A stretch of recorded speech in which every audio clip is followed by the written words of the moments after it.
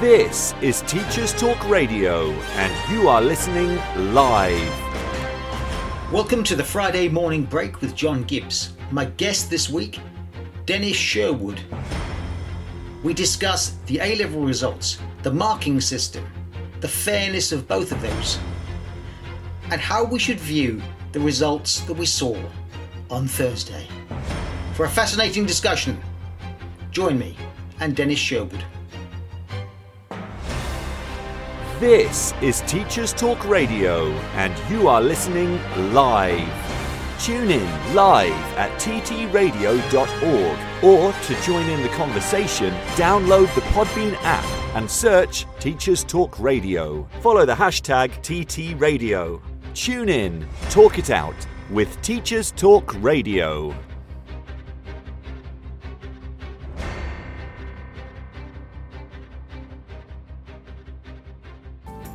And we're back after the introduction. The music's died away, so we're back with my guest, Dennis Sherwood, who, as I said in the introduction, you'll remember, we were just discussing 8 months or so ago now that we talked before the revelation, really. And it didn't come as a complete revelation to me, because I've never liked exams particularly, but the revelation that we may have to think seriously about the reliability of exams. So Dennis, welcome once again to Teachers Talk Radio. Well, thank you, John. It's a pleasure to be with you again.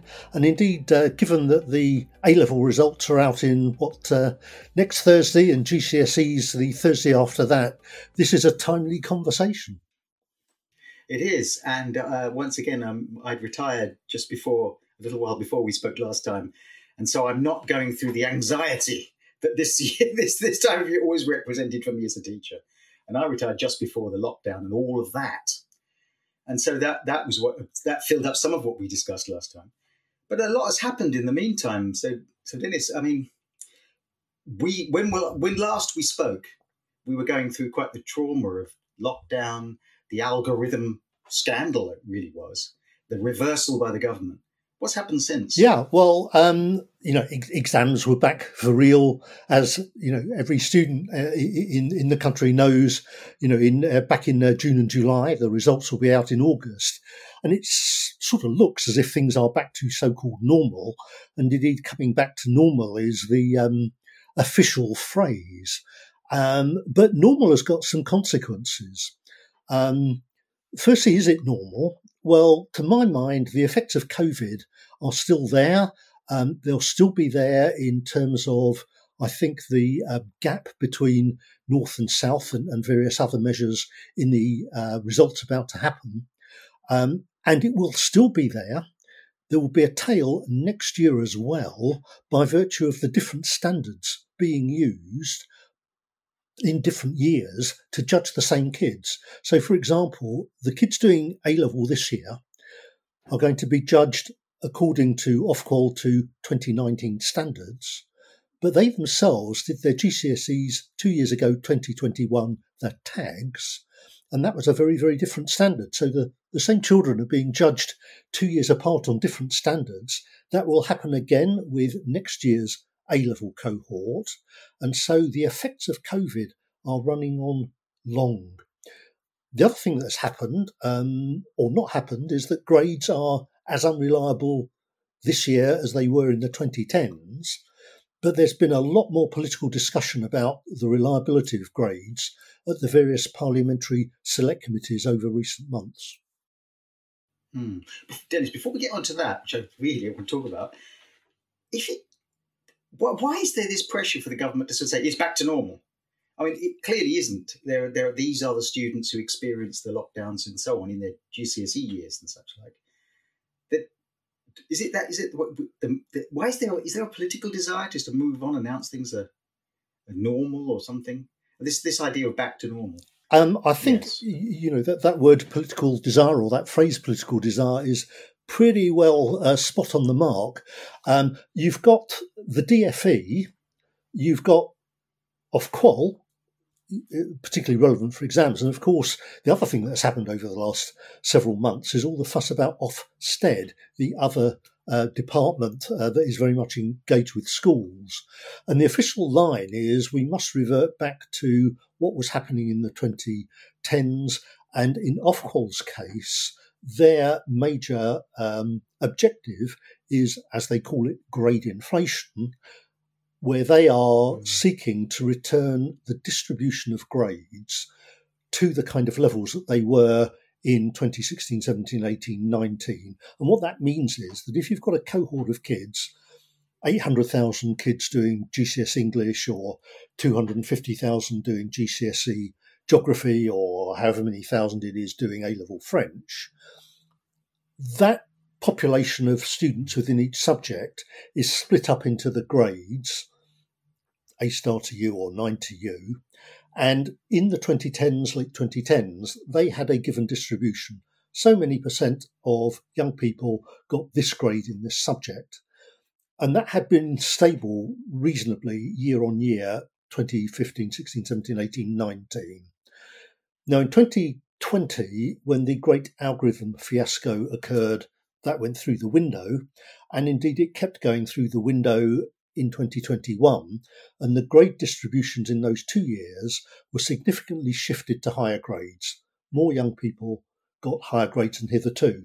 And since 2022, when exams first returned, and this year and next, Ofqual's major objective is to push the distribution back to 2019 levels, and indeed that is their declared objective for this year. As far as I'm concerned, 2019 is totally arbitrary distribution and has got all sorts of issues associated with it, which I'm sure we've discussed.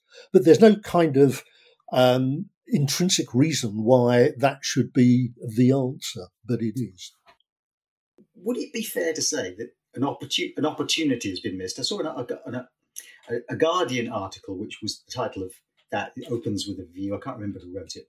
Should have made a note. But it was a Guardian article which said something like, and it was written during 2021, and it was that, the algorithm, the lockdown has made us have a good think about the way we assess exams and think about exams. And a lot of things came out, not least was your book. But it seems like it's the rush to go back to normal, as if this brushed that under the carpet. We didn't learn anything. Yeah. Using a mega brush. 2020 was such a wonderful opportunity to think freshly and to think freshly in fresh ways, because there we were without exams and an open question: how can we assess young people and do that fairly in the absence of a written exam? And there were so many opportunities which were totally lost at that time. One of them, and one I feel particularly strongly about, is no one asked the young people. I remember in January of 2020, when it was announced that the lockdown would happen, there'd be no schools, I remember talking to lots of teachers and saying, why don't you get an assembly of your kids together and say, Houston, we've got a problem. What do you think is a fair way of assessing us that you would trust, that you think your parents would trust? And let's work that through. That didn't happen.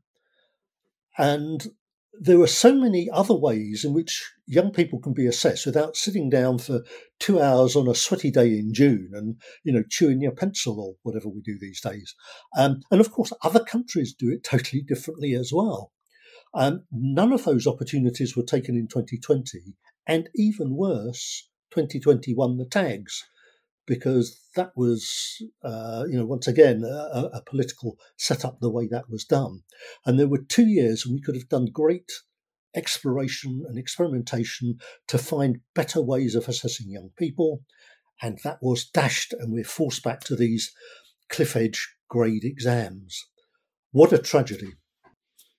Yeah, it is really. It's a lost opportunity. And also the presentation of this is very much that, well, exams, there isn't much of an alternative. And anyway, they're the only really fair way, a kind of snapshot that is fair to all. That is clearly not the case. Fair to all. And, what could be fair? We've all done it. You go into the exam room, you're there with your pencil, your pen, and you do what you do. And yet it's still the case that we could, as acknowledged, that one exam in 4 is wrong. I know the defence of that is, well, there's an appeals process, so that's not a problem, which we'll get on to, and that the exams are not reliable to one grade either way, and that's still true. Dennis, would you like to just refresh us why that is true? Yeah, just before we do that, John, if I might just pick up one of the things you said, you used that magic phrase, exams are the fairest way. Now, it may be that some people who are, will be participating in this were listening to the Today programme on BBC Radio 4 literally 3 days ago on Monday. Because Dr. Joe Saxton, the Ofqual chief regulator, was interviewed at about sort of 20 to 9 on that programme. And she used those exact words. She said, we all know that exams are the fairest way. And she went further. She said, and please check it out, anyone on the recording of the Today Show, she said that she went out and talked to young people around the country who were clamouring for real exams. So she portrayed the examination system as something that young people are, burning for and feel diminished if they don't have them, and that they are the fairest way. Well, is having 1 grade in 4 wrong, fair to all our young people? Let me just put some numbers around that. Right now, about 1.2 million, rather more than, young people are awaiting their AS, A-level and GCSE results. The number of grades that will be awarded in a couple of weeks' time will total rather more than 6 million. And obviously there are more grades than there are young people, because people do several subjects. 1.2 million young people, 6 million grades, of which about 1.5 million will be wrong in a way I will describe in a moment. But I just want to contrast 1.5 million wrong grades with 1.2 million young people. The number of wrong grades is greater than the number of candidates. So on average, every young student in the land, every A-level student, every AS student, every GCSE student, on average, will have 1 wrong grade. Now, in fact, it doesn't quite work out like that, because if you're only doing, say, maths as a single subject, you're probably going to get the right grade. But most young people do more than one subject, so it sort of averages out. But there are more wrong grades going to be awarded, in inverted commas, in a couple of weeks' time than there are young people. Now, that's really bad. And anyone listening to this is terrible. Anyone listening to this is going to say, well, wrong, that's a very pejorative, kind of negative term. You can't mean they're actually wrong. I can, so let me explain. Okay, we've got to backtrack a bit to explain, so I hope I'm not being sort of too long-winded or obscure. It goes back to the fact that the way we do exams gives all of our young people some opportunity to express themselves in their own words, in contrast to basically multiple choice or exams as a surrogate for who wants to be a millionaire. If exams are structured like that, there's only one right answer, you tick it and it's right or wrong, end of story. But even if you're doing some maths and there are some marks given for how clearly you show you're working, let alone a history essay, you're expressing yourself in your own words. And that means when an examiner comes along to mark it, an examiner is using experienced professional judgment to say, well, is that 6 out of 10 or 7 out of 10? Now, it turns out, and we all know this, is that even really experienced professional experts will have slightly different judgments when they're judging someone else's work, which is free form, an essay, for example. So you might mark my essay as 6 out of 10, whereas one of your colleagues might give me, say, 7 out of 10. You haven't made any mistakes. Neither of you have got anything wrong, but it's just professional judgment. And of course, we see this in everyday life. We see it on Strictly Come Dancing. We see it in the judging of Olympic diving. We see it when an art expert is giving an opinion on a work of art. Is it good? Is it bad? Or a music critic or a film critic. We know this. Now, the discrepancy of marks isn't much. It's only a mark or two. And this is quality controlled by the exam board. Won't go into that now, but it is. And it's done very well. But the consequences are dramatic. let's suppose that it was 6 or 7 for one particular question. When we add up all the marks for all the questions on the exam, it might turn out that I would get, say, 64 from one examiner, but 66 from another examiner. Totally plausible. It's only 2 marks difference. So what difference does that make? Well, after all the marking has been done, long after, well, days or weeks after, but separate from the marking process, Ofqual with the exam boards set the grade boundaries, which they do in their magic way. Now, suppose it turns out that the grade boundary is set that all marks between 61 and 70 inclusive are designated A-level grade B. If my mark was a 64 or a 66, that's fine. It's a grade B either way. But let's suppose that Ofqual put the BA grade boundary at 65. So 66 is an A, but 64 is a B. Now that makes all the difference in the world, because it means that whether I get a B or an A for exactly the same answer depends on the lottery of whether I got 64 or 66 as the mark, both marks being equally valid. And that's where this problem comes from. So if you've got this choice between 64 grade B and 66 grade A, remember only one of those ends up on the certificate. So which one is right, which one is wrong? They can't both be right, can they? Now, Ofqual unravel all of that. And Ofqual define a thing called the definitive or true mark, which corresponds to the definitive or true grade. Definitive meaning it's right, true meaning, well, actually it's true as well. And they define that by reference to the mark of a senior examiner. And every subject has got a senior examiner who oversees the whole process. And indeed, if all the scripts were marked by that one senior examiner, this problem would be, in essence, go away, because the same standard is being used for every script. But if you've got 800,000 GCSE English scripts, you can't do that. So you've got to have everyone else, lots of other non-senior ordinary examiners marking. And then you get this spread. So if you had a senior examiner marking them, it would still be a subjective judgment, but it would be one person's subjective judgment. Therefore, it's the same for everybody. Whatever you think about the process, it would be the same. It's the same for everybody. It would be the same, provided 2 things are true. One, that the examiner doesn't get tired, and the examiner actually uses the same standard as he or she reads more scripts. I know when I've done marking, I have softened as I've read more of the scripts, because I've seen, more or less what people are doing. The first script I mark, I've got my own kind of view of, what the world should look like, and I'm usually pretty tough, so I have to go and mark them all again.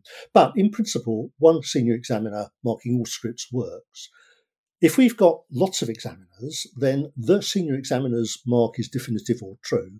And let's say that this is, in the case we've talked about, it was the 66. Now, it turns out that my certificate says 64 grade B, so that's not the definitive mark and not the definitive grade, because the definitive mark by the senior examiner is 66 grade A, but my certificate shows grade B. Now, imagine a world where I could send my script back and request a remark on appeal and get it remarked by the senior examiner. It would come back 66 grade A. The grade would be changed upwards. Now, what am I going to say? I'm going to say thank you, that's good, what a relief, but I will say that grade B must have been wrong and the grade A must be right, because if the first one wasn't wrong, why would they change it? So 1 in 4 grades actually in the whole population is wrong in that way, in that if 1 in 4 scripts of all the scripts, all the 6 million that have been marked, were to have been originally marked by a senior examiner, a quarter of them would have ended up with a different grade, and that would be either higher or lower, about in equal proportions. But 1 in 4 grades is actually, by Ofqual's own admission, non-definitive or untrue or false or more simply wrong. And that's a fact. Yes, and in anyone's language, as you say, looking at that and saying, well, my grade was wrong and it was changed. So if you said your grade is potentially wrong, unless you had it appealed, then wrong is the word to use. Ofqual make a lot of, they say the defence of that, in a sense, is that there's an appeals process and a limited number of appeals and so on. They say, well, this is dealt with by the appeals process. Is that the case? No.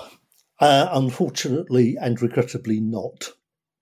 And this is all the result of a change in the rules for appeals, which was implemented in the summer of 2016.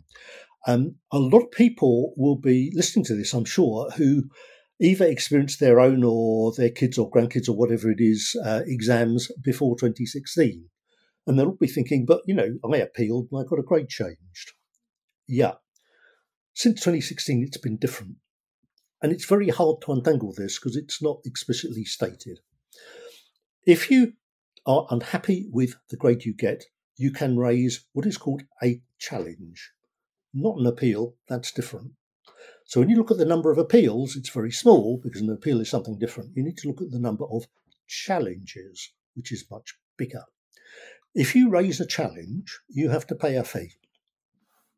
The fee is refunded if the grade is changed, but is forfeit if the grade is not changed.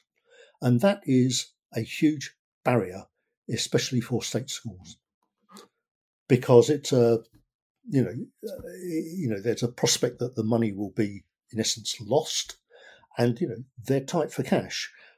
In independent sector or with youngsters who have more wealthy parents, much less of a problem. But there's a real advantage gap there in just raising a challenge in the first place. Now, most people believe or think that if you raise a challenge, you get the script remarked. No. I know it doesn't say that on the OCR, AQA and Pearson's websites, or indeed on the Ofqual website, but if you look carefully at the JCQ, Joint Commission on Qualifications website, it says this is not a remark. And indeed on the SQA in Scotland, it says this is not a remark. So if it isn't a remark, what is it? They call it a review of marking, which kind of sounds like a remark, but it isn't. What it is this. The first thing they do is they check that the questions have all been marked, which is a good thing to do because, these things can happen. The question could get missed. So let's check that. They then check that all of the marks for all of the marked questions have been added correctly to the right total, which is another good thing to do. They then do the subtle bit, which they check that there are no marking errors.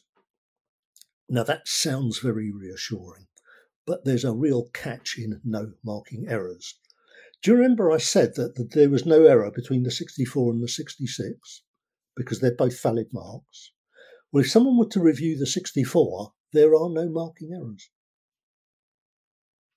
Therefore, the grade B is confirmed, even though it's different from the grade that would have been given by the senior examiner.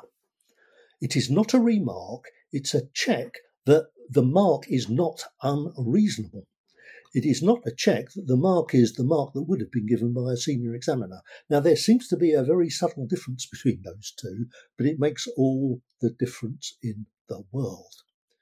Because if I were to appeal that script mark 64, challenge rather, if I were to pay my money, they would check that all the questions have been marked, they would check that 64 is the right number, and they would verify that there are no marking errors, and they would confirm grade B, the non-definitive, the untrue, the false, the wrong grade. Now that all changed in 2016. Before 2016, it would have been remarked by a senior examiner, so there would have been a second expert opinion. To check that the mark is not wrong is very different from checking that the mark is right. It makes all the difference in the world. So the appeals process has been designed to prevent this kind of grade error from being discovered. And if you read what Ofqual wrote in 2016 to explain this, their words are these: it is unfair to have two bites at the cherry. My words are, even when that first bite is poisoned, it is unfair to get the antidote. Yeah, I don't know what that says about driving. Yeah, what does that say about driving tests and other forms of assessment where you can resubmit? I mean, there are all sorts of professional qualifications where you get so many, you do it for a number of times until you pass the thing. So they're not fair. That's an extraordinary thing. So two questions occurred to me as you were describing that. The appeals process where you genuinely get it remarked by a senior examiner, that still exists, but is more expensive. No, it's only there after you've had that first review of marking hurdle. If in fact a marking error has been discovered, so for example, if one of the questions, the marker had gone way away from the mark scheme, if they can identify a marking error, then the script is remarked. But it has to pass that first hurdle of a marking error. And in all the 1.5 million wrong grades of which I speak, all of those are attributable simply to a difference of academic opinion where that range of marks straddles that grade boundary. It comes back to the 64 and the 66 and the fact that the grade boundary is at 65. So that range of marks straddles. If the range of marks 64 and 66 are within one grade width, doesn't matter. Now, it so happens, and the thing that is most surprising is how frequently this range of marks straddles a grade boundary. It happens for one script in every 4. You know that before you start the exams. However, when this became clear as a result of Ofqual's research in 2016, Ofqual decided to change the rules for appeals. What a coincidence. So 2016 is a fix. What an interesting word. It's not. I mean, that's the other question that occurred to me as you were talking was why? Why was this reform, this change introduced? What was going on before 2016 that they thought, well, we need to fix this, we need to change this? Well, once again, if you go back into history, you'll find the chief regulator at the time is a lady called Dennis Stacey, was at that time. The chair at that time was Amanda Spielman. Dennis Stacey stepped down from her role as chief regulator in February 2016. She did other things. She's now Dame Dennis Stacey, very distinguished. Anyway, in September of 2014, Dennis Stacey wrote a blog saying they are alert to this problem of differences in opinion on marking, and they really want to study it. So in September 2014, there's a reference to a research project which would study this. If you clock forward to the 18th of November 2015, it's rather more than a year later, there is a board meeting of Ofqual, and the board papers are actually in the public domain. So there's a board paper on the 18th of November 2015 saying the report for the study of marking consistency is now complete. It's in the report, paragraph 28 of the report.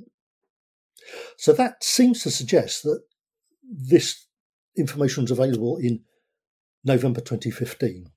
On the 10th of December 2015, that's a couple of weeks later, Ofqual go out to consultation to change the rules for appeals, as just described. If you go back to the record, if you talk to the people who were involved, if you talk to the unions like ASCL, HMC, and AHT, they will tell you of the lobby they tried to put on Ofqual not to implement that change. And it was across all the press as to that being a bad change to introduce this marking error test.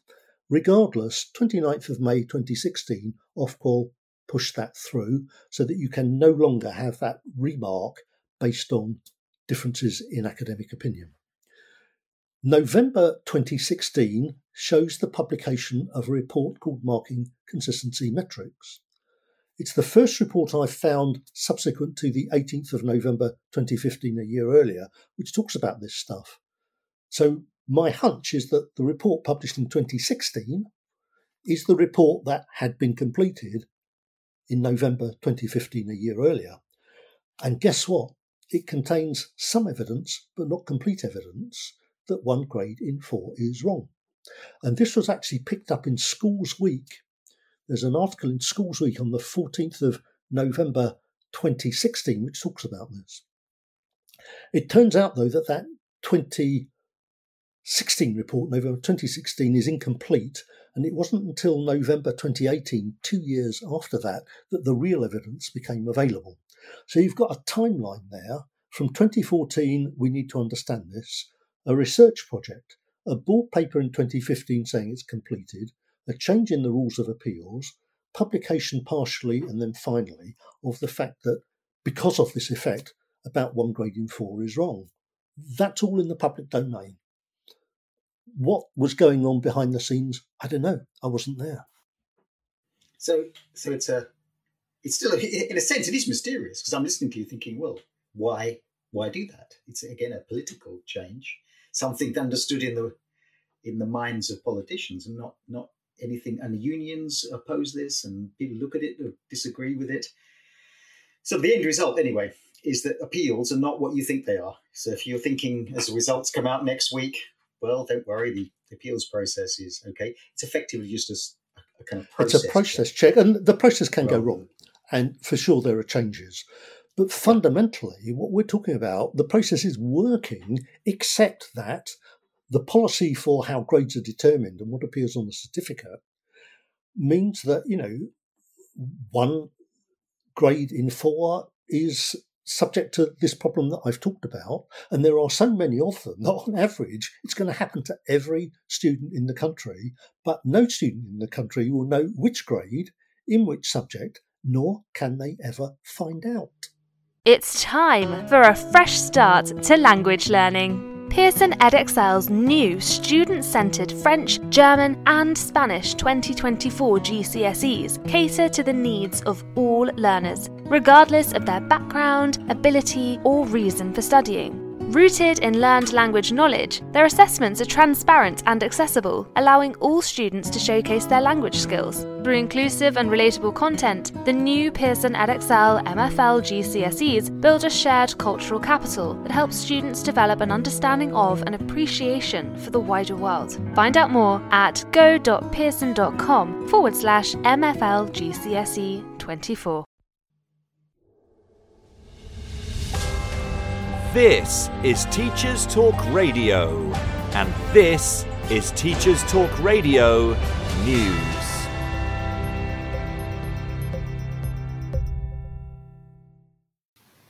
With exam results looming for students from all 4 home nations and around the world, Schools Week features an article concentrating on the ongoing impact of the COVID-19 pandemic. The article, written by a head teacher, says we need to continue to consider the additional burden of the pandemic. It reminds us that this year's Year 13s were part of a cohort who didn't sit GCSE exams, and that this year's Year 11s were in Year 8 when lockdowns began, although the start of GCSE was supposed to be a return to normal for these students. Teachers too faced the challenge of a return to normal content, having had it reduced over the last 2 years. ECTs also needed some increased support in delivering the broader content for a number of GCSEs. Workload for pupils and teachers shifted and perhaps increased as schools tried to find the right balance of support, revision and basic content coverage by often offering after-school and holiday intervention sessions. Whatever happens for individuals on results days this year, the ghost of the pandemic, he says, has not disappeared just yet. The Guardian reports on new local government association research which suggests council-maintained schools in England outperform academies in Ofsted ratings. The research found 93% of council-maintained schools were ranked good or outstanding by Ofsted as of the 31st of January 2023. This compared with 87% of academies that have been graded since they converted. The study also found only 57% of academies that were already an academy in August 2018 managed to improve standards from inadequate or requires improvement to good or outstanding, compared with 73% of council-maintained schools. The research has prompted many to question the evidence for a move away from council-maintained schools. Currently, 80% of secondary schools and 40% of primaries are academies. Councils were last able to open maintained schools in 2012. A Department for Education spokesperson said academy reforms have played a major role in increasing the proportion of good or outstanding schools. Mary Bousted of the National Education Union said allowing local authorities to open new maintained schools would boost the ability to respond to demographic changes by opening quality provision. Whilst the research has been seen by many as a warning about the risks of government policy on academisation, some have pointed out that because schools who are failing are required to convert to academies, the numbers are always going to be skewed. A report by the Children's Commissioner shows that eating disorders such as bulimia, anorexia and binge eating are on the rise in England. Figures suggest that in the UK an estimated 1.25 million have an eating disorder, but that young people under the age of 25 are disproportionately affected. The report points to NHS figures which it says show a large and recent increase in the numbers of hospital admissions for young people due to eating disorders, with almost half being for those under 25. Whilst the large majority of those affected are female, admissions of young men have more than doubled in the period from 2015-16 to 2020-21. However, according to the report, whilst the number of children and young people starting treatment has more than doubled, so have waiting times for the beginning of treatment. Urgent cases now take more than 12 weeks to begin. The report suggests that government need to tackle some of the drivers of disordered eating, including online content and forms of social media. In the USA, the Education Secretary, Miguel Cardona, says the Supreme Court decision to eliminate affirmative action may help to axe legacy and donor-based college admissions. The Guardian covers the story which focuses on the college admissions process across America. The wealthiest Americans, who are overwhelmingly white, benefit disproportionately from college admissions based on familial relations with alumni and school donors. Cardona praised colleges who have already stopped legacy admissions, including Wesleyan University, Johns Hopkins, and Massachusetts Institute of Technology. He said these and other schools were making sure they're doing more for diversity than they were doing before the end of affirmative action. He did, however, make his criticism of the decision by the Supreme Court clear, when he said that there are brown and black kids who are going to feel like they're not wanted. This has been your Teachers Talk Radio News with Joe Fox. And so, since we last spoke, you've been making this known. You've published a book. You've held conferences online. You've spoken on Today You've been spoken on the Today referred program, to, or referred to on the Today program. Referred to on the Today program. You've been referred to in articles. Is there any traction for change, or is it just again this week where we came in with this? It's like don't look. Look over there. Don't look at the man behind the curtain. This is normal. We're back to normal. Yeah. Well, it's that's a powerful question, and you'll get different answers from different people. There will be two communities. One of the things that actually is before our first broadcast, but is a really important milestone, happened just after the algorithm fiasco. That was August of 2020. The House of Commons have what they call the Education Select Committee, which is a really important body which oversees education in this country. And formally, both Ofsted and Ofcol are accountable in a kind of managerial sense to the Select Committee, in that they are non-departmental government bodies, so they do not report to the Department for Education. They're independent of the Department of Education and report directly through to Parliament. So the Select Committee is that boss. Now, on the 2nd of September 2020, as a drains up on the algorithm, they had a meeting. And most of the meeting was about what happened with the algorithm. But also present was the lady I've just mentioned, Dame Glenys Stacey, who'd been helicoptered in to become the chief regulator at Ofcol after her predecessor, Sally Collier, had departed quite quickly after the algorithm fiasco. So Dame Glenys was brought in as a safe pair of hands, as indeed she is, to steady the ship after the algorithm. Now, looking ahead from September 2020, I think everyone in the country hoped, if not expected, that COVID will have gone away, and that at least life would be back to normal life, that schools would be open and everything would be regular, and there would be exams. We didn't know that the lockdown was going to continue into 2021 at that time. So right at the end, looking ahead to what would happen next year, Dame Glenys is asked a question about the reliability of grades. In fact, is it the case that 1 grade in 4 is wrong, or that 75% are right, that sort of thing? Her reply is on the record, and she said grades are reliable to 1 grade either way. Now, she didn't actually deny the question. She didn't agree, yes, 1 grade is in 4 is wrong, but she said something a little bit oblique: grades are reliable to 1 grade either way. Now, that was the chief regulator of the exam board, Ofqual, the lady that commissioned the research I talked about in 2014, 15, 16, so she really knows. Now, if you take that statement alone, it was unqualified. It wasn't this exam, this subject, this grade. It was grades. So that means that young people now, who are about to get their certificate, grade B history A-level, that really means, well, it might be a B, but it might be a C, or indeed an A, nobody knows. That's what that means. Yes. I mean, that's almost a more terrifying admission than 1 grade in 4 is wrong. In fact, I've done some maths. The two are consistent, but you're absolutely right. But those aren't my words. 1 grade in 4 is wrong is my words. I'm totally responsible for that. It's my inference from Ofqual's research.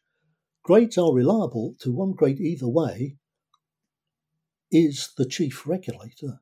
And that has enormous impact on university admissions. You know, if you want to do medicine, there'll be young people out there who've got an offer of 3 A's, chemistry, physics, biology, to get into med school, something like that. What happens if they get AAB? They don't get into med school. There's no clearing for med school because there's so much competition to get in there. But supposing that B really was an A. Or if I did get AA and I get into med school whoopie-doop, supposing it was BBB. I'm underqualified. I might struggle. I might drop out. And I have certainly denied a place to that other young person. Now, if you are sitting down, I'm about to blow your socks off. If you do the maths, and I've done it, 1 in every 6 young people who get AAA in A-level physics, chemistry and maths on the 17th of August, 1 in every 6 should have got at least 1B. And if they are going to med school, they have denied a place to the equivalent number of kids who got 1B at least and no Cs who should have got AAA.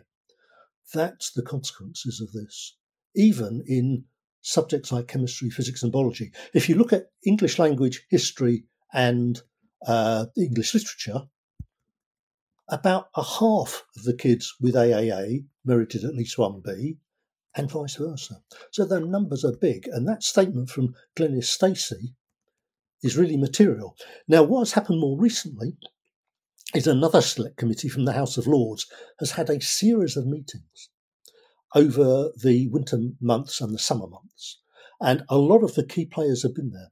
One of them was a meeting in March, and one of the witnesses there was a lady called Dr. Michelle Meadows, and she is currently on the faculty of the Education Department of the University of Oxford, but her former role was the Executive Director for Strategy, Risk and Research at Ofqual for many years, from 2016 through to post the algorithm. So she knows this stuff, and it was she who wrote that board paper that I mentioned dated 18th November 2015, which says the report is now complete. She wrote that report, so she knows. Before the committee, when asked a similar question, she said these words, I'm not making up, it's really important that people don't put too much weight on any individual grade.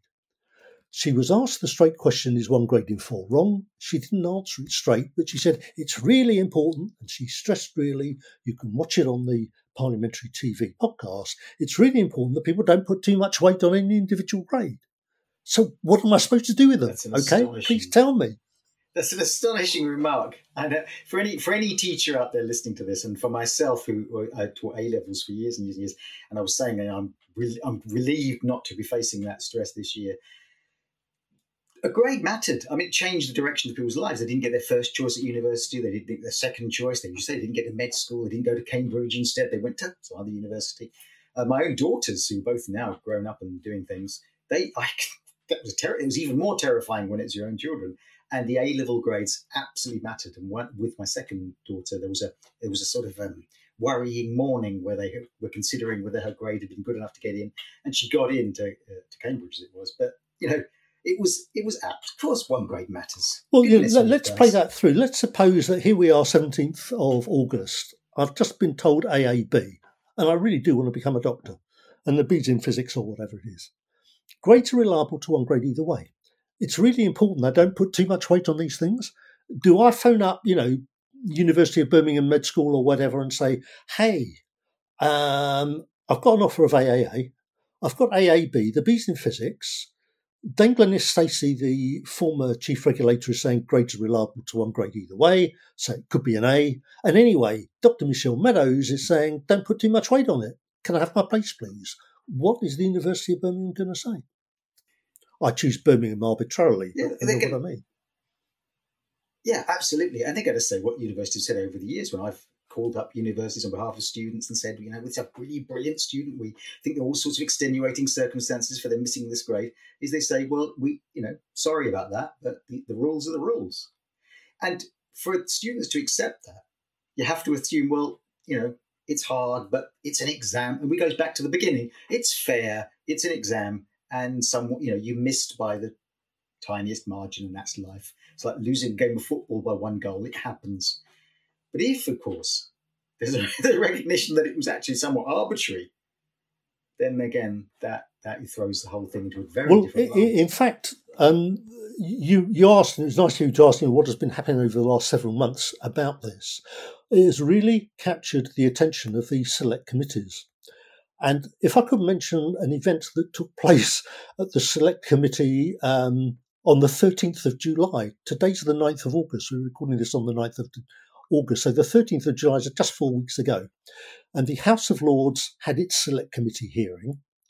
And the chief player talking to them was Nick Gibb, the Minister for School Standards, a really important figure. He's been Minister for Schools for a decade or whatever, and has had a huge influence on all young people and education. And he was accompanied by two of the senior civil servants from DFE. Right at the end of the meeting, although no one knew that at the time, towards the end of the meeting, he is asked a question which refers to two things. One is that statement that Dame Glenys Stacey made, that grades are reliable to one grade either way. And one is a statement made by the current chief regulator, Dr. Joe Saxton, who was on the Today Show on Monday, who was also before that committee a few weeks earlier, and said that grades are reliable and can be trusted. So the question is asked by Lord Mike Watson of Invergowrie, and he frames it by saying, look, we've heard from the chief regulator, Dame Glenys Stacey, that grades are reliable to one grade either way. We've heard from the current chief regulator that grades are reliable and can be trusted. What's going on? And Mr. Gibb, please tell us how reliable are grades. Now, Lord Watson is being very dignified, as one would expect, and he's really saying, look, one chief regulator says this, another chief regulator says something which appears to be totally different. Are grades reliable to one grade either way or not? Now, you really need to watch what happened next on the Parliamentary TV video. What happens next is that one of the senior civil servants cuts in and says, yes, I heard that recording from Dr. Saxon where she demurred from her predecessor. He uses the word demurred. Let's talk about what that means. And he's just about to hand over to Nick Gibb to give the answer when the division bell for the Houses of Parliament rings. Lord Joe Johnson, the chair, says, that's the division bell. We must go to vote.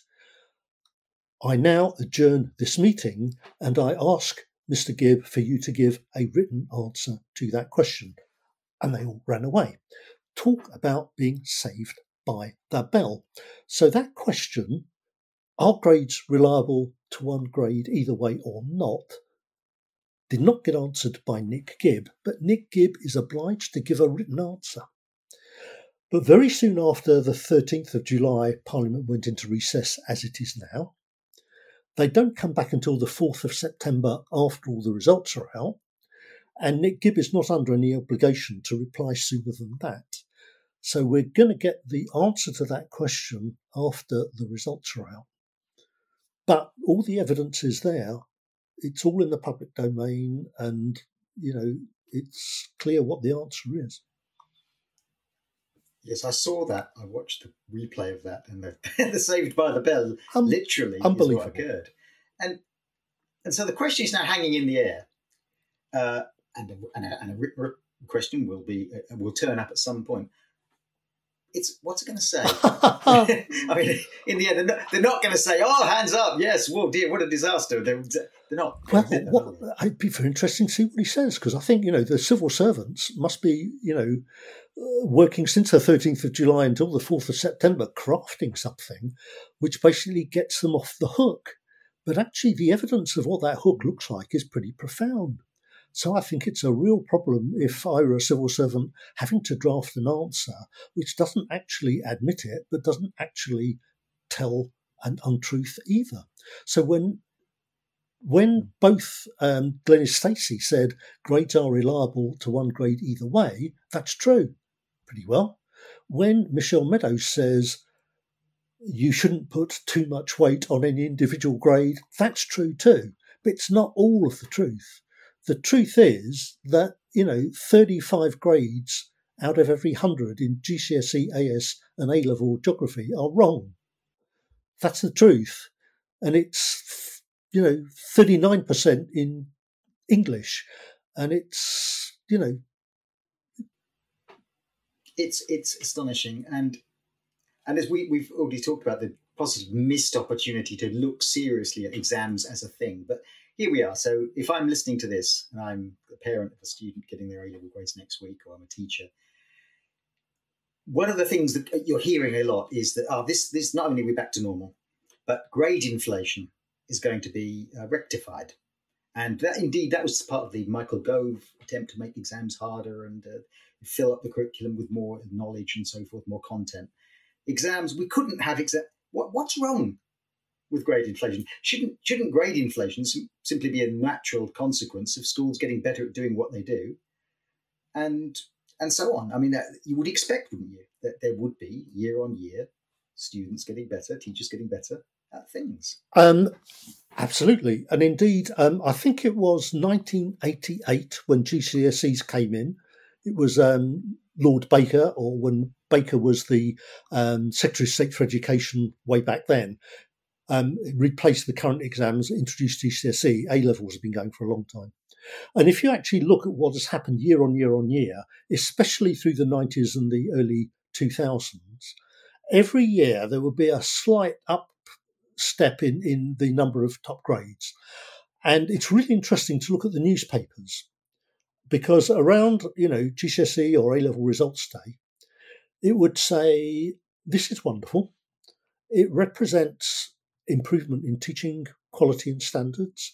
It shows how hard the youngsters are working, because, another, 0.5% of young people have got top grades. So if you follow the newspaper headlines throughout those years, the increase in the number of top grades was celebrated.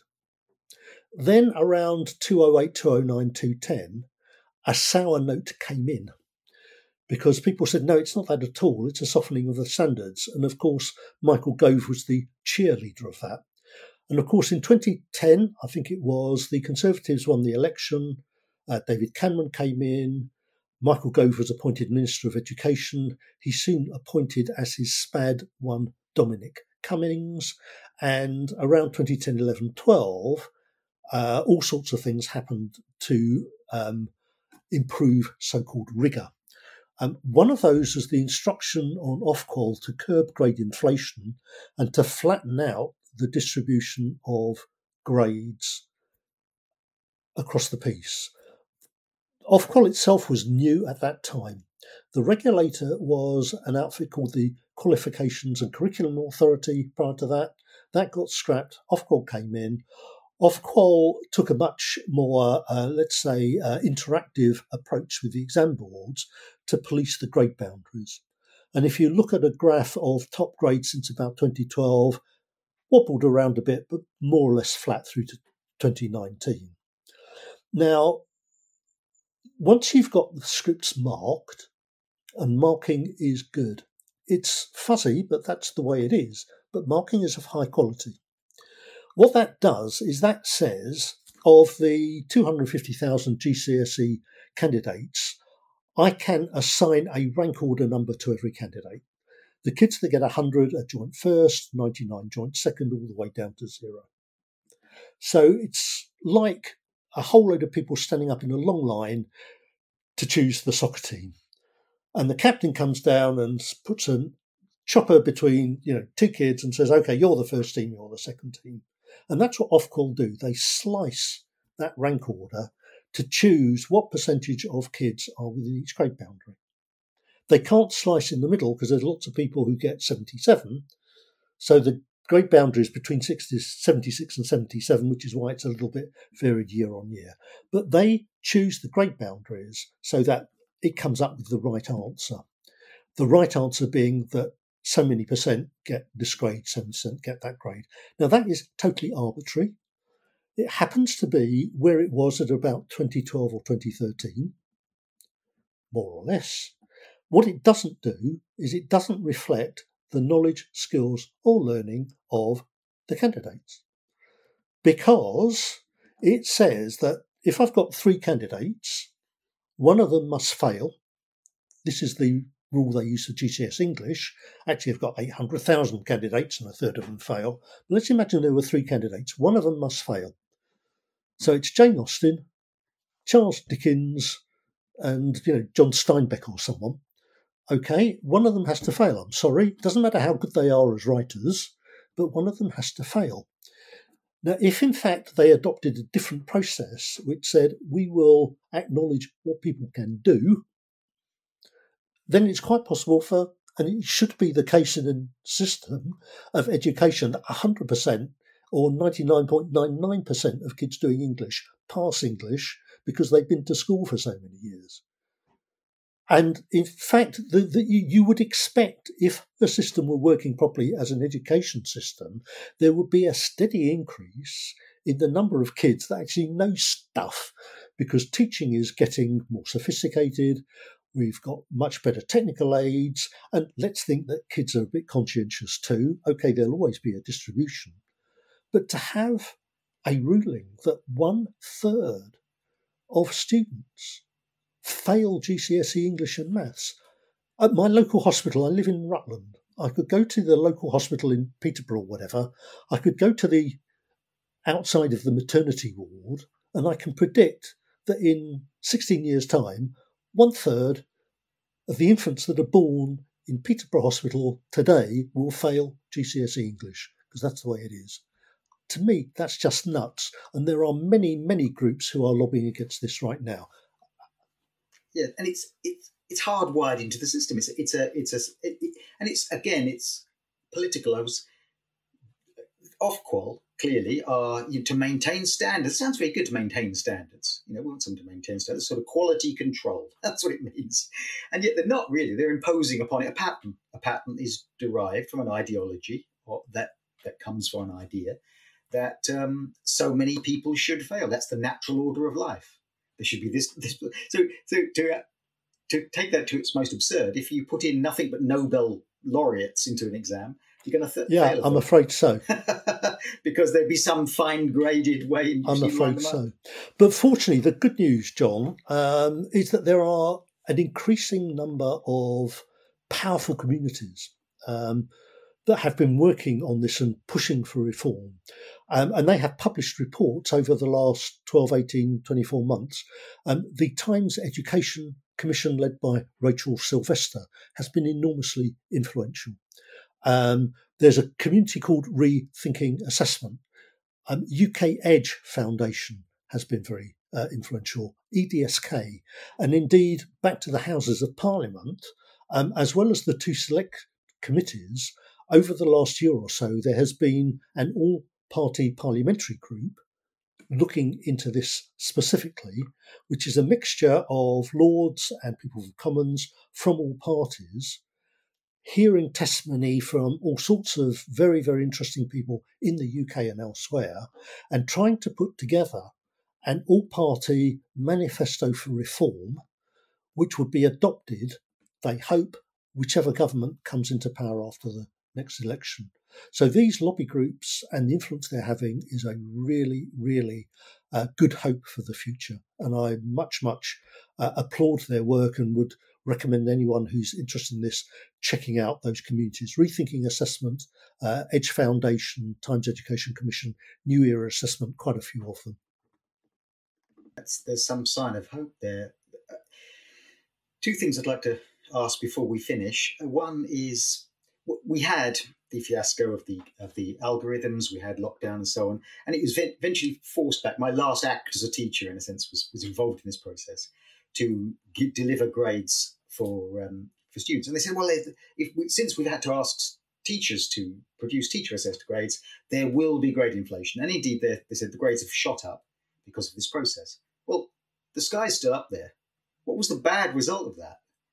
Do we know? Is there any research into all these presumably underqualified students who got into universities they might not have got into, or got into jobs they shouldn't have got into?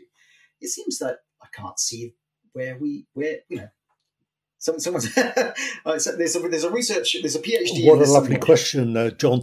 John, I've been talking to quite a lot of academics. George Leckie at the University of Bristol, Rob Cuthbert, UWE, and the team in University of Manchester, in particular Tom Fryer. And Tom and his team have been in the papers quite a bit because they did some research asking university admissions officers what kind of attention they paid to personal statements. And they came up with the finding that to spend 2 minutes reading a personal statement was probably pretty good. So Tom Fryer is exactly the kind of person, and indeed the others, and there'll be many others, of course, who would love to research that because, as you say, the sky has not fallen in. But, of course, what has happened to the 2020 generation, poor things, they've had such a tough time. They had the algorithm in 2020.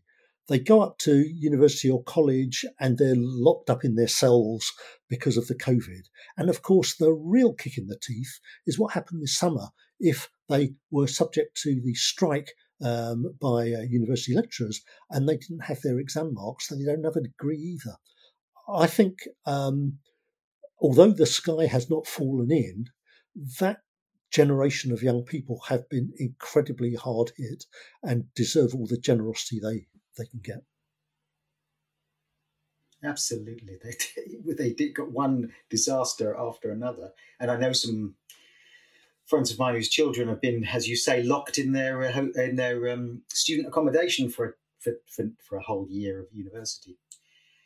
Last thing I'd like to look at is, so next week we get the A-level results. We had the Highers in Scotland. The A-level results come up next Thursday. What are the headlines going to be? What will we say we've learned from this? I mean, it's been trailed. So there's going to be a drop in top grades. But it's not going to be equitable. That surely one of the headlines is going to be, this is not fair. That some have managed better in this new system than others. Won't that be more evidence that things are very bad? Yes, I agree 100%. The number of top grades will be fewer than last year. My hunch is that it will not be as stringent as 2019 because Ofqual will then have the opportunity to say how generous and, how listening they've been. So we haven't gone quite as hard as that. but we're getting there. So don't we look good? But I think that. Do you think, sorry, I'm just going to interrupt, do you think there's been a bit of news management there? Because you hear this sort of stuff, it's going to be harder this year. Is that sort of so they can then say, well, it's not as bad as people say? Well, what an interesting thought. I think if they dropped it down to exactly 2019, that's going to be very harsh.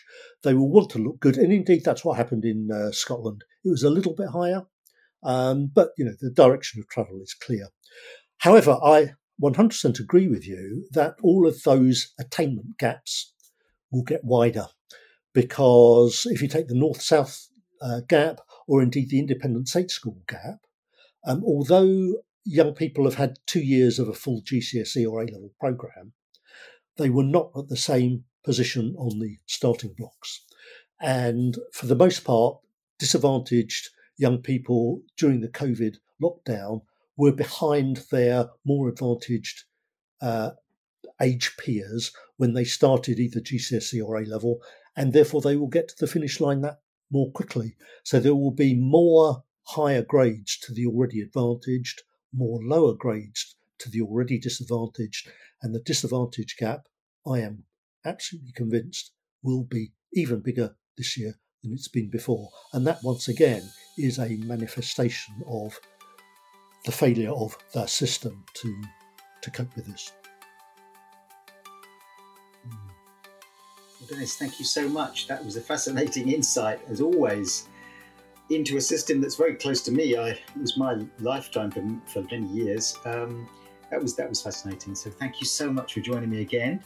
And we will see what the headlines bring about next Thursday. And to all of you listening, if you've got your A-level results coming out, best of luck. And with your teachers, I know what you're going through. And my thanks to you, John. And let me echo exactly what you said. To all the young people, I wish you every luck in the world. You've worked incredibly hard. Your achievements should be recognised. They should be recognised fairly. So my thanks to you, John, and all the best for next week.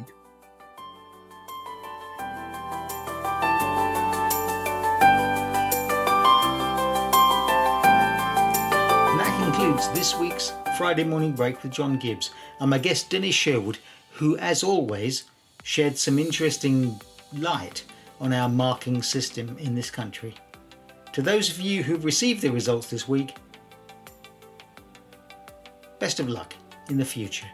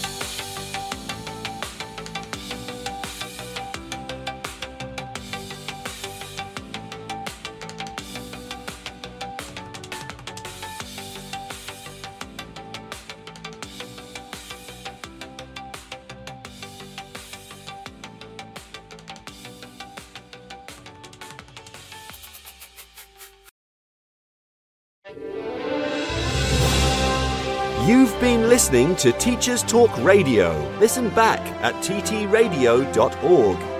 We look forward to hearing from you next time on Teachers Talk Radio.